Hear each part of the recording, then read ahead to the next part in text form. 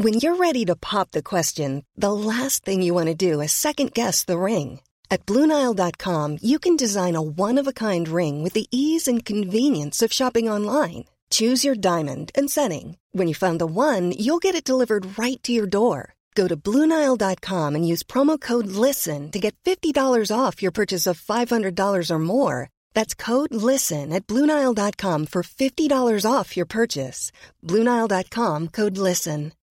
When you make decisions for your company, you look for the no-brainers. If you have a lot of mailing to do, Stamps.com is the ultimate no-brainer. Use the Stamps.com mobile app to mail everything you need to keep your business running with up to 89% off USPS and UPS. Make the same no-brainer decision as over 1 million other businesses with Stamps.com. Use code PROGRAM for a special offer. That's Stamps.com, code PROGRAM.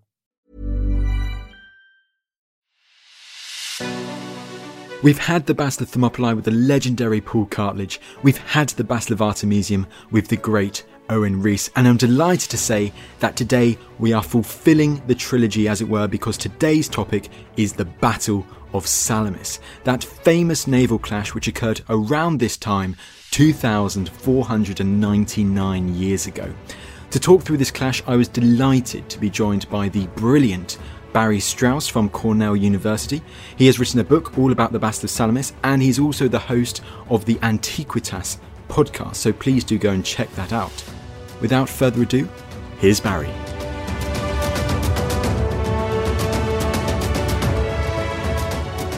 Barry, it is great to have you back. How have you been? I've been great, thanks. It's great to be back. Thank you for having me. No problem, and we are talking about another massive topic, the Battle of Salamis. And can we say this is perhaps one of, or if not the most famous naval clash of antiquity, which we also have quite a lot of information about? By the standards of ancient history, yes, we are relatively well informed. So let's start with the background. Roughly in early September, I'm guessing, of 480 BC, the Thermopylae line has just fallen. What's the situation? Are the Greeks in retreat? Yes, at the end of August, the Greeks won at Artemisium. At least they tied, and then they had a big defeat at Thermopylae, and their armies were in retreat. They were heading back south, the Athenians to Athens, the Peloponnesians to the Peloponnesus. And you mentioned that the Peloponnesians, they're heading back to the Peloponnese itself. Does this sound as if this splitting of forces, do they not at the moment have a clear idea of where they're going to face the Persians next?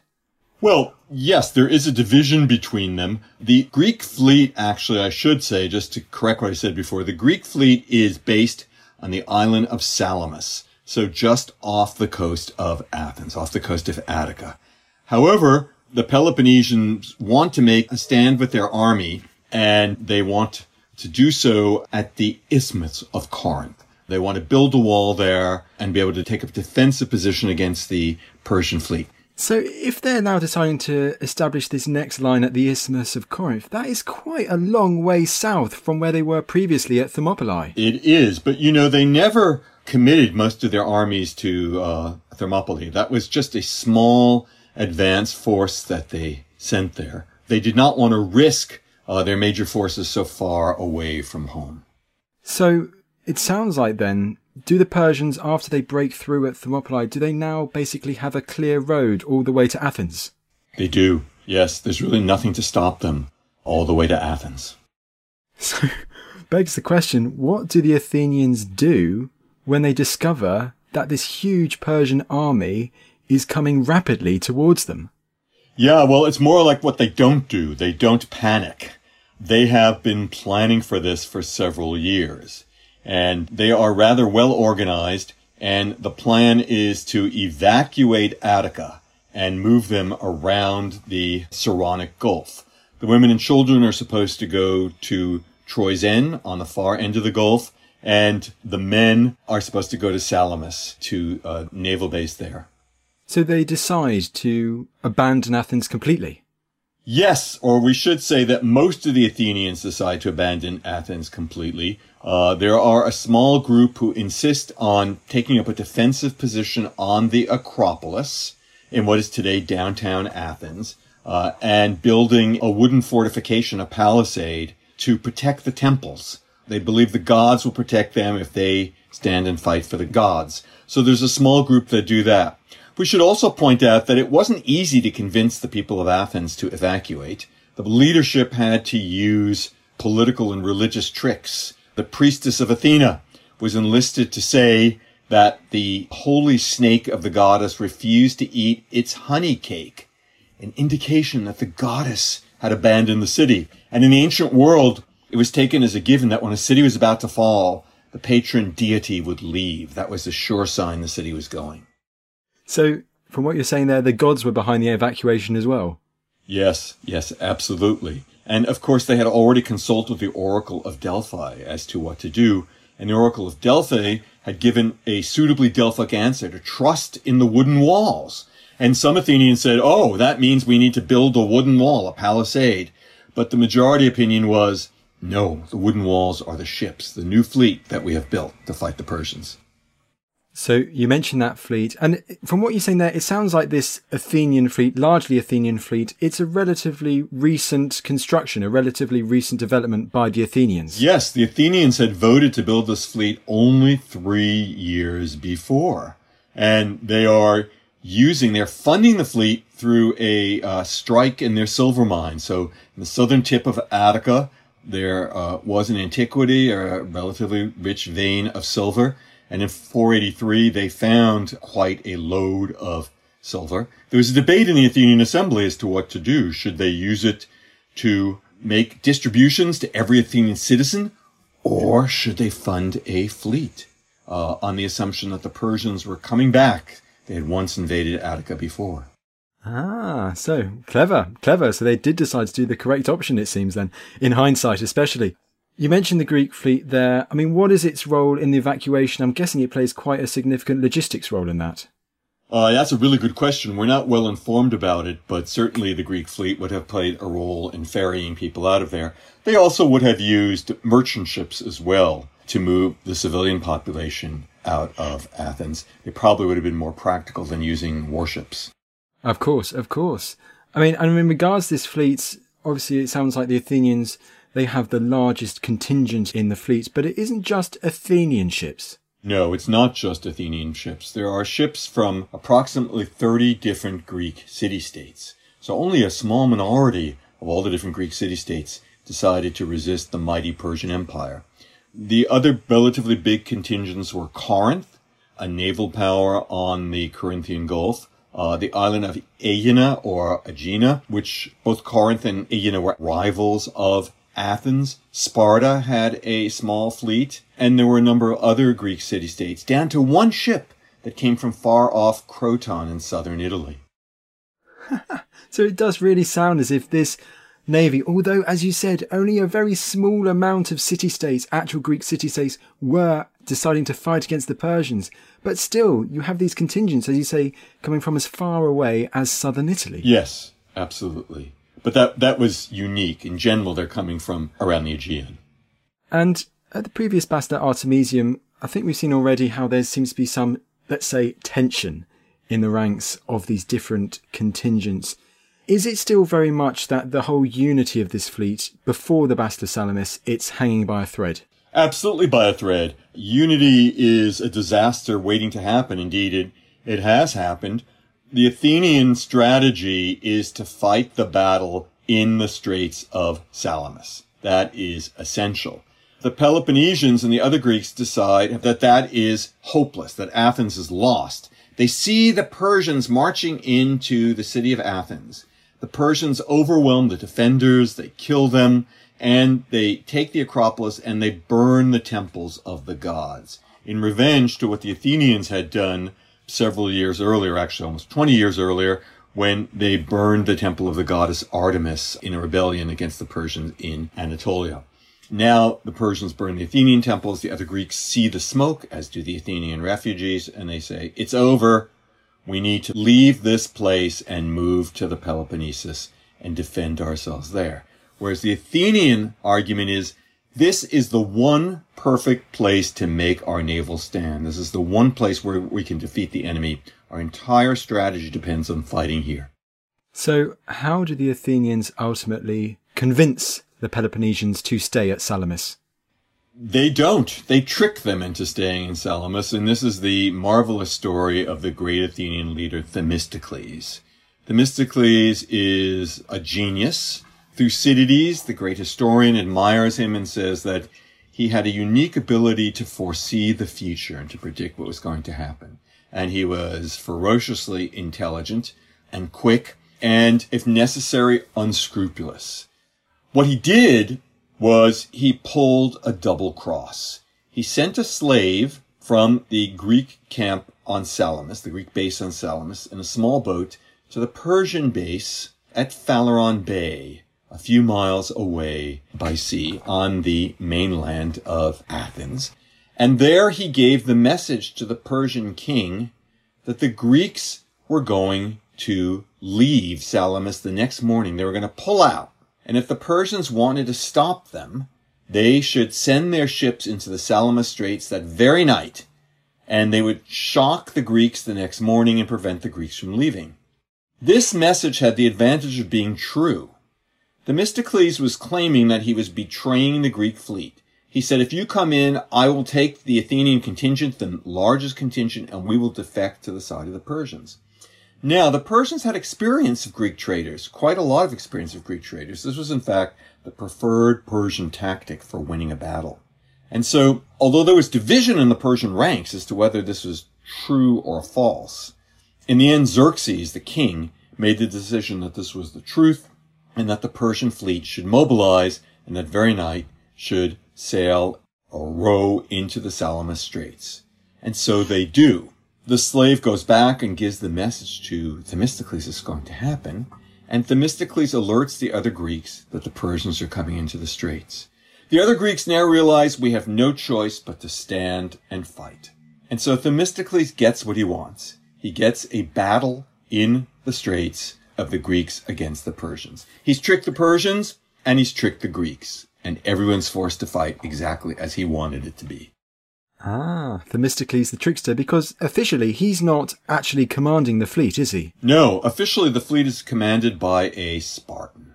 There you go. Yeah.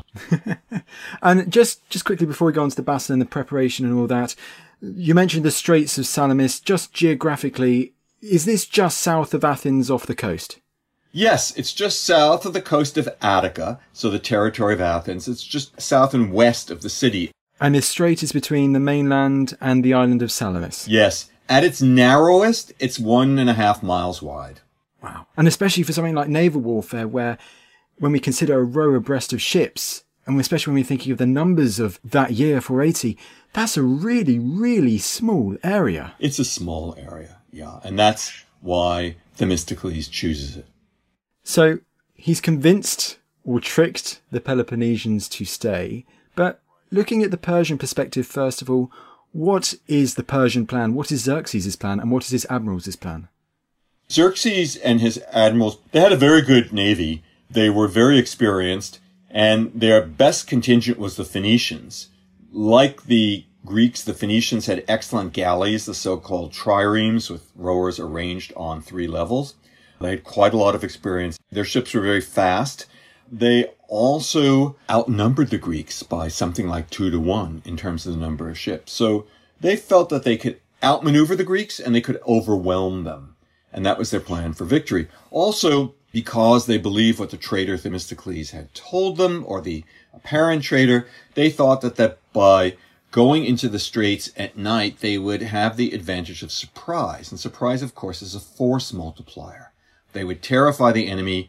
The enemy would not be ready to fight them. They were planning to leave, and they would have an unready, demoralized enemy, and it would be a relatively easy matter to defeat them at sea.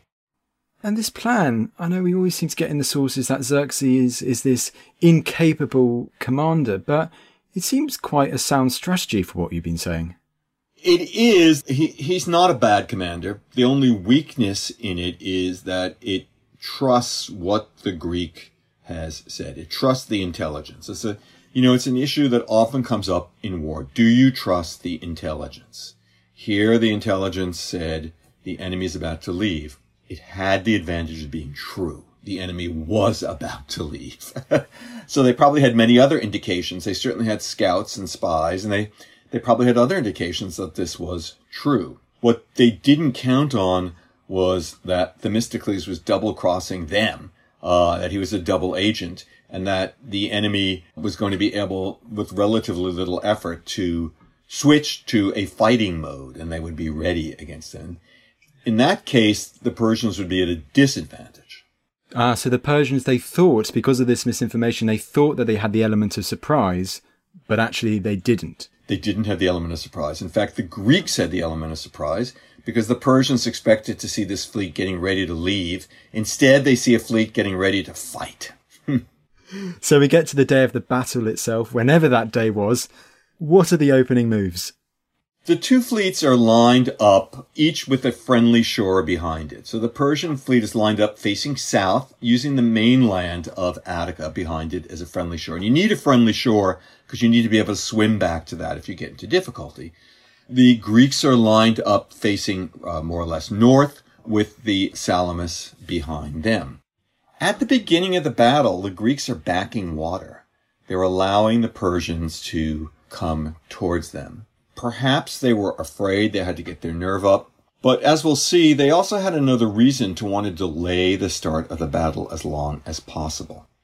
Finally, one of the Greek ships, according to one tradition, an Athenian ship, according to another tradition, a ship from Aegina, rams a Persian ship, and the game is on. That starts the battle. Okay, begs the question, what happens next? So, one of the reasons why Themistocles wanted to fight in the Salamis Strait is if they had fought in open water, the Persians would have the advantage of having faster ships and more numerous ships. They could have surrounded the Greeks and they could have attacked them by using one of several tactics. One of them was to row around the enemy ship. So these ships preferred to ram the enemy. And plan B, if that doesn't work, is to send Marines across and to fight on the deck. Triremes can't ram each other head on because their prows aren't strong enough to do that. It would break the ram off in the prow. Instead, they need to ram the ship on the side. And to do that, you need to get the enemy to show you his side. You either have to come around the enemy and circle back, or row through the line of the enemy ships and go on the side. An alternative is to shear off the oars of the enemy ship as you row by. Not an easy thing to do. All of these things are difficult. They require practice, maneuver, and space. But the Persians don't have space because they're now fighting in the narrow Salamis Straits. Furthermore, the Greek ships are heavier and slower than the Persian ships. We're not really sure why that is because Herodotus tells us that the Greek ships were built for speed and maneuverability. It may be because they were ships with young wood that wasn't seasoned yet. It may be that they were waterlogged, that they didn't have time to dry their ships out. But for whatever reason, they were heavier. On open water, that would have been a disadvantage. But in a narrow space, it's an advantage to have a heavier ship because it packs a heavier punch. And so the Greeks are doing damage to the enemy fleet, particularly to the elite Phoenician units, the best units in the enemy fleet. So the battle is not going well for the Persians. That's quite interesting what you were saying about the size and the strength of these ships. So it sounds like, as you say, there seems to be a noticeable difference in the design of the Athenian ships compared to those of the Phoenicians or the Egyptians or the Ionian Greek ships of the Persians. Yeah, maybe the Ionian Greek ships were not so different than the Athenian ships, but the Phoenician ships certainly were, and probably Egyptian ships were too. They also were taller than the Greek ships, and they had bulwarks. That is to say, if you can imagine a kind of a fence around the deck, protecting the men on deck. This also turns out to be a factor in the battle, because Themistocles knew that every morning around 10 a.m. a breeze blew up, a relatively light breeze, but it was enough of a breeze to unsettle the ships. And the higher the ships were, the more the breeze would unsettle them. The lower ships would have less of a problem. And the Persian ships were unsettled by this breeze, which also gave the Greeks an advantage against them in the Salamis Straits, because the Persians did not have good intelligence about what to expect. The Athenians were locals, of course. Salamis was part of the territory of Athens. And so they knew very well what the weather conditions there were likely to be on the day of the battle. And that helped the Greeks as well. Ah, so he's using home advantage, as it were.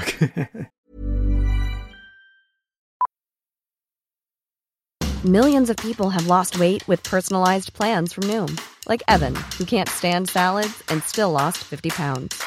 Salads generally for most people are the easy button, right? For me, that wasn't an option. I never really was a salad guy. That's just not who I am. But Noom worked for me. Get your personalized plan today at Noom.com. Real Noom user compensated to provide their story. In 4 weeks, the typical Noom user can expect to lose 1 to 2 pounds per week. Individual results may vary. Ready to pop the question? The jewelers at BlueNile.com have got sparkle down to a science with beautiful lab-grown diamonds worthy of your most brilliant moments. Their lab-grown diamonds are independently graded and guaranteed identical to natural diamonds, and they're ready to ship to your door. Go to BlueNile.com and use promo code LISTEN to get $50 off your purchase of $500 or more. That's code LISTEN at BlueNile.com for $50 off. BlueNile.com, code LISTEN. Hey, I'm Ryan Reynolds. Recently, I asked Mint Mobile's legal team if big wireless companies are allowed to raise prices due to inflation. They said yes. And then when I asked if raising prices technically violates those onerous two-year contracts, they said, "What the f*** are you talking about, you insane Hollywood ass?" So to recap, we're cutting the price of Mint Unlimited from $30 a month to just $15 a month. Give it a try at mintmobile.com/switch. $45 up front for 3 months plus taxes and fees. Promo rate for new customers for limited time. Unlimited more than 40 gigabytes per month. Slows full terms at mintmobile.com. And just before we keep going on with the progress of the battle, we've seen previously at the Battle of Artemisium how the Persians, they see the Greeks at Artemisium and then they decide to send a small detachment round the island of Euboea, hoping to catch them from behind, as it were. And this whole encircling idea, is there any idea that the Persians tried something similar at Salamis at the same time as the battle was going on? There is a source that claims that the Persians did try something similar at Salamis. They sent a contingent around the island of Salamis to be blocked by the Corinthians. Unclear whether that's true or not. It's not in our best sources for the battle. It's in another one. It's not out of the question. But I'm a little skeptical of it myself. Okay, I guess it shows, as you say, for the ancient period, especially for something in the 5th century BC, we have quite a lot of sources surviving talking about it. We do. We have a number of sources. So, this initial clash, as you said, the heavier Athenian ships seem to be having better luck against the Persian ships at this time. Eventually, what happens? Is it clear? Does it become a land battle at sea, as it were? I don't think so. It's more of a battle of ramming, from what our sources tell us. And so what happens then? Well, one of the problems the Persians have is that as they're defeated, their ships turn to flee. Unfortunately, the Persians weren't able to get all of their navy into the straits the night before the battle. There's still Persian ships coming into the straits. And so what you have is a traffic jam with some ships trying to flee, some ships coming in. It's really quite a mess. Now, one of the reasons why the ships really want to come in is that Xerxes, the king of Persia, is seated on a throne on a hillside above the straits on the mainland, observing everything that happens. And so if you have a contingent in the Persian navy, you want to make sure that the king knows that you're there. You want to get your ticket punched, as it were. And so nobody is going to not come into the straits. They're all going to come in. So the result is really quite a mess and makes things worse for the Persian navy. See, once again, this idea that there seems to be a lack of communication in the Persian navy. Yeah, I mean, I think they had a very good communications ability given the limits of ancient technology. I think the problem is political. I think the problem is that there would have been too much stress on these people. Nobody wanted to be branded with the stigma of not having done his part for the great king. Everybody wanted to be able to say, I tried, my contingent tried to help you. And so don't blame what happened on us. So if it sounds like that you have these ships trying to get into the action, but also these other ships trying to escape, what happens next? Well, the battle goes on until nightfall. The Greeks are doing quite a lot of damage to the Persians. There are sailors on these ships when the ships are immobilized. Generally, these ships they're not going to sink unless you burn them. And there's no fire arrows that we know of used in this battle. They're immobilized. They don't sink. It gives men the time to get off the ship, but they want to swim to shore. And the Greeks are killing them mercilessly. They're shooting arrows at them. They're beating them with oars. There's a slaughter going on. One of the famous incidents in the battle takes place with Artemisia. I don't know if you want to ask me about her now or later. Absolutely. What's the story of Artemisia? So Artemisia is the most well-known participant in the Persian navy. She is the queen of Halicarnassus. It's a city on the southwestern coast of Anatolia, the modern Turkish city of Bodrum, a resort town. And she is the only female officer that we know of, the only female in the Persian fleet. And she, as far as we know, she's the first female admiral in history. Herodotus is a hometown boy. He comes from Halicarnassus. He's our best Greek source for the battle. And he talks a lot about her role. She was a trusted advisor of Xerxes. And Xerxes also thought that she played a brilliant propaganda role for him. Because by sending a woman against the Greeks, he was insulting them. Sorry, it's not politically correct today, but by ancient standards, by saying, I'm sending a woman against you, you're saying, even a girl can beat you. You're not much of a team at all. And the Greeks were very insulted by this, and there was a price on Artemisia's head, a big reward for whoever could capture her. So one of the best Athenian captains, the man allegedly, the Athenians said, who had the first kill of the day, sees Artemisia's flagship in the battle, and he tells his helmsman to strike a course towards it. Artemisia sees him coming, and she does something fiendishly clever. She decides to save herself by ramming a friendly ship, by ramming the ship that came from a ruler of a neighboring city. And she does it. She destroys the ship and probably orders that every man on the ship should be killed as well, because dead men tell no tales. It's been pointed out that the commander of the ship was a rival prince who had even insulted her earlier. So one story goes. And perhaps she was killing two birds with one stone, saving her life and also getting revenge on this guy. Now, one might guess that she also changed the flag on her ship so that she couldn't be identified. Anyhow, it worked. The Athenians said, you know what? On second thought, that couldn't be Artemisia because she struck a Persian ship. It must be one of ours. So leave the ship alone. That's a tall tale, but there's even a taller tale. So Xerxes is watching the battle from his throne on the hillside. He's not close enough to be able to see any of the details. They don't have binoculars in the ancient world. But he has runners on the shore and servants who are bringing him a play-by-play account of the action. They decide to tell him a sanitized version of what happened. They said, look, sire, Artemisia has struck an enemy ship. Artemisia has taken an enemy ship out without saying, actually, it's one of ours that she struck. And Xerxes supposedly bought it and supposedly replied, woe is me. My men have become women and my women have become men. Again, not a politically correct statement by our standards, but we're talking about another time and place. Indeed. So Artemisia makes this extraordinary play, but for many of the rest of the Persian sailors, they're locked in. They're struggling to be able to escape. It's a little too good to be true that she is the only person in the Persian fleet who has such a great kill that day. We know that's not true. There are others who have kills, but it's certainly impressive and for the Persians ultimately depressing.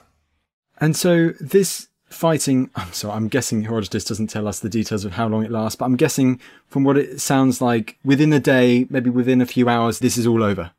It's more than a few hours. You know, it begins early in the morning and it goes until the sun is going down, going on all day. And is there any following, as if let's say the ships have retreated, the ships that can retreat have retreated, is there any follow-up action that we know about? No, I mean, the two sides each go back to their base. The Greeks are exultant, the Persians not so much. Xerxes, has a council of war to decide what to do.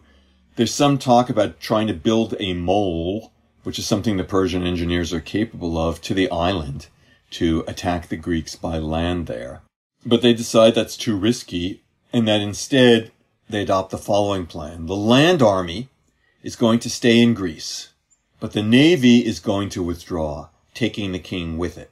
Now, they've taken a big risk having the Persian king actually accompany this expedition. Remember, the Persian capital is in Iran, and there is a winter capital in Babylon. So they are far away from their home base. The king is far away from the home base, and they want to get their most valuable asset home to safety. Without a fleet that can protect him, the king is very much at risk, because mobility in the ancient world depends on having a navy. It depends on having a navy. Land transport is much slower, more expensive, and except for storms, is more dangerous. So the king decides to retreat as a matter of national security. Not because he's a coward, but because this is not the asset you want to risk abroad. Besides which, on one level, he can say we succeeded. The purpose of this expedition, he could say, was to teach the Athenians a lesson. And we've taught them a lesson. We burned their temples, we plundered their city, we killed everyone we could get our hands on, and they leave the land army there. So the Athenians can't go home. They're still refugees. And the land army is still there. It's a pretty formidable force, and it has to be dealt with. So any idea that, if it's at all touted, that Xerxes runs away after the battle, it seems very much ill-founded. It is ill-founded. A part of war is propaganda, and of course, we're getting our story from the Greeks. We don't have the Persian version, to quote a famous poem. The Greek version is that Xerxes is arrogant, he's hubristic, and he's also a coward to boot, and that he runs away. Not so. He is engaging in superpower strategy. What he does is a little bit like, you might remember that Churchill wanted to go over to Normandy after D-Day as soon as possible. In fact, he had to be talked out of going when it was still dangerous because he's just too valuable to take that risk. In a sense, Xerxes is not following that policy. He's going with the army because it's a different kind of political system. He has to exercise charismatic, heroic leadership and be there fighting with the troops, but not for too long. Not when you're endangering the whole stability of the dynasty for him to be there. So he does the right thing in leaving. Absolutely. And as you say, you could probably say from his point of view, this wanting to be following the footsteps of the previous Darius and all of that lot, that it's actually mission accomplished, job done.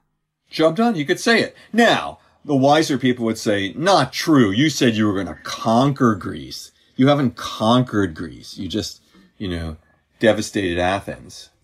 But he could say, we'll see what happens next year. We've got a big army still in Greece. Absolutely. And in regards to you saying this big army, it stays in Greece, can we really therefore say, I know it's the end of the naval war as such, but is Salamis really decisive? I think that ultimately strategic it is, but it's decisive in the sense that Stalingrad is decisive. It doesn't end the war, but it turns things around and makes it much more difficult for the enemy to win. The enemy is fighting with far fewer resources. Could the Persians still have won? Yeah, they could still have won. They have quite a good land army. And so how do the Athenians, how do they react to news of Salamis in the immediate aftermath of the victory? Well, they're thrilled. They have taken casualties, so they're licking their wounds. But they are thrilled. They've defeated the Persian fleet. And when they see the Persian fleet leave, they're also thrilled. So, we don't have great casualty figures. We have a later source that claims the Greeks lost 40 ships and the Persians lost 200 ships. If anything like that is true, and the Greeks would probably have a pretty good idea of this at the time, because, as I said, the ships don't sink. If anything like that is true, they will know that they've won an overwhelming victory. This is just crushing on their side.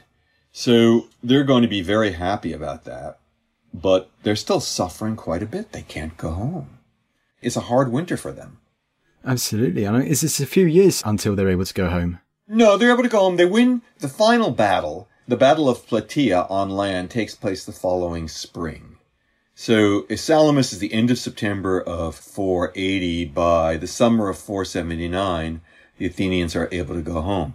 The Athenians also, at the time that there is a land battle, Athenian army participates in that battle, but it is spearheaded by the Spartans. They are the hero of the land battle. The Athenian navy has sailed across the Aegean, and it launches a major land-sea offensive against the Persians on the coast of Anatolia at a place called Mycale, which is near Ephesus, on the central Aegean coast of Anatolia, of what's today Western Aegean Turkey. And they have a great victory over the Persians there. This is the beginning of the effort that pushes the Persians back from the seacoast. So several generations earlier, the Persians had conquered the Greek city-states along the coast of Anatolia, along the Aegean and Mediterranean coast of Anatolia. And now the Greeks, led by the Athenians, are able to push them back from there, and slightly afterwards to push them back from the Hellespont as well. So it changes the strategic equation in the Aegean for about the next 70 years. So next 80 years, really. So it's really a big deal. Really very significant.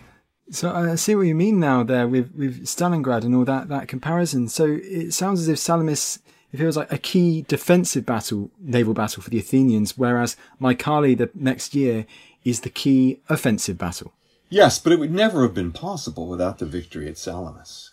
Salamis also plays an incredibly important ideological role for Athens. Athens is a democracy, but it's a young democracy. Athens has only been a democracy for 30 years. And the revolution is fragile. Because when the Persians, when Greek city-states submit to Persia, the Persians put their friends in power. And usually their friends are oligarchies. They're small regimes that the Persians can control. They're not democracies.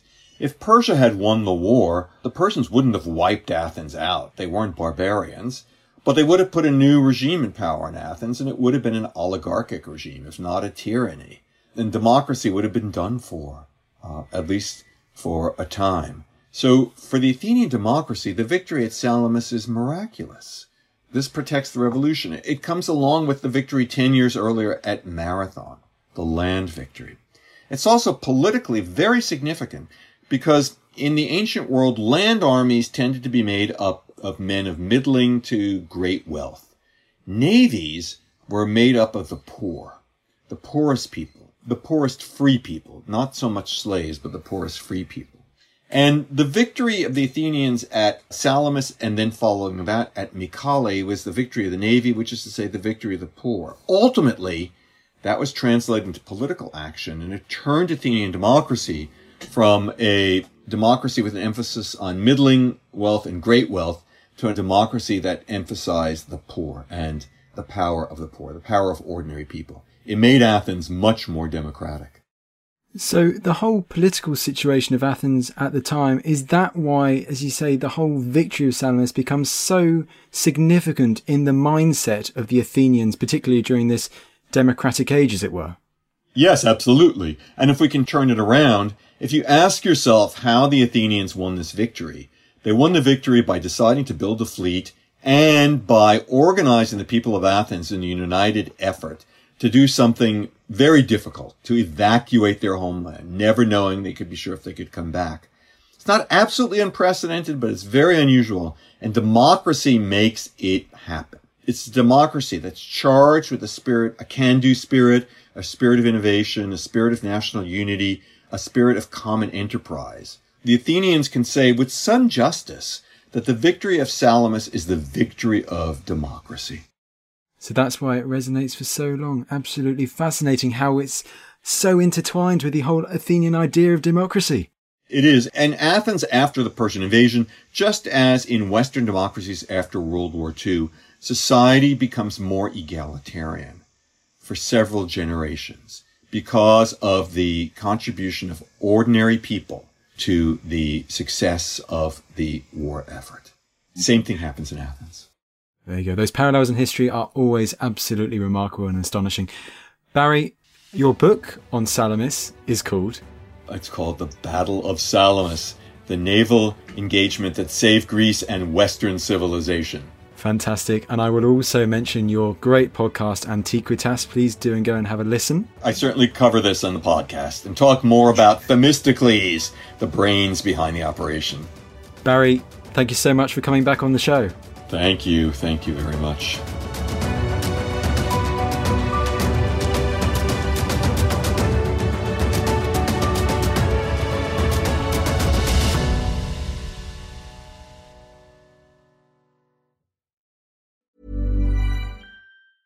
Hi, I'm Daniel, founder of Pretty Litter. Did you know cats tend to hide symptoms of sickness and pain? I learned this the hard way after losing my cat, Gingy. So I created Pretty Litter, a health monitoring litter that helps detect early signs of illness by changing colors, saving you money and potentially your cat's life. Pretty Litter is veterinarian developed, and it's the easiest way to keep tabs on your fur baby's health right at home. Go to prettylitter.com and use code ACAST for 20% off your first order and a free cat toy. Terms and conditions apply. See site for details.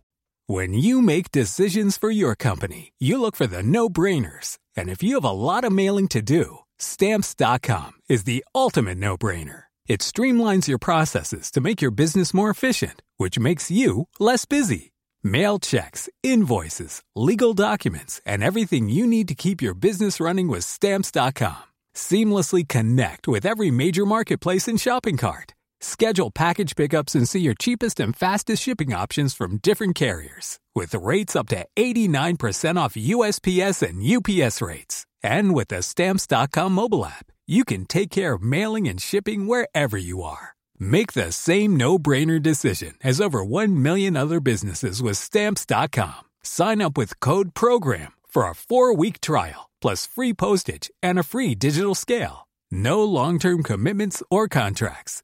That's Stamps.com. Code PROGRAM. Thank you for listening to this episode of The Ancients. Please follow this show wherever you get your podcasts. It really helps us and you'll be doing us a big favour. Don't forget, you can also listen to all of these podcasts ad-free and watch hundreds of documentaries when you subscribe at historyhit.com/subscribe. As a special gift, you can also get your first 3 months for just £1 a month when you use code ANCIENTS at checkout.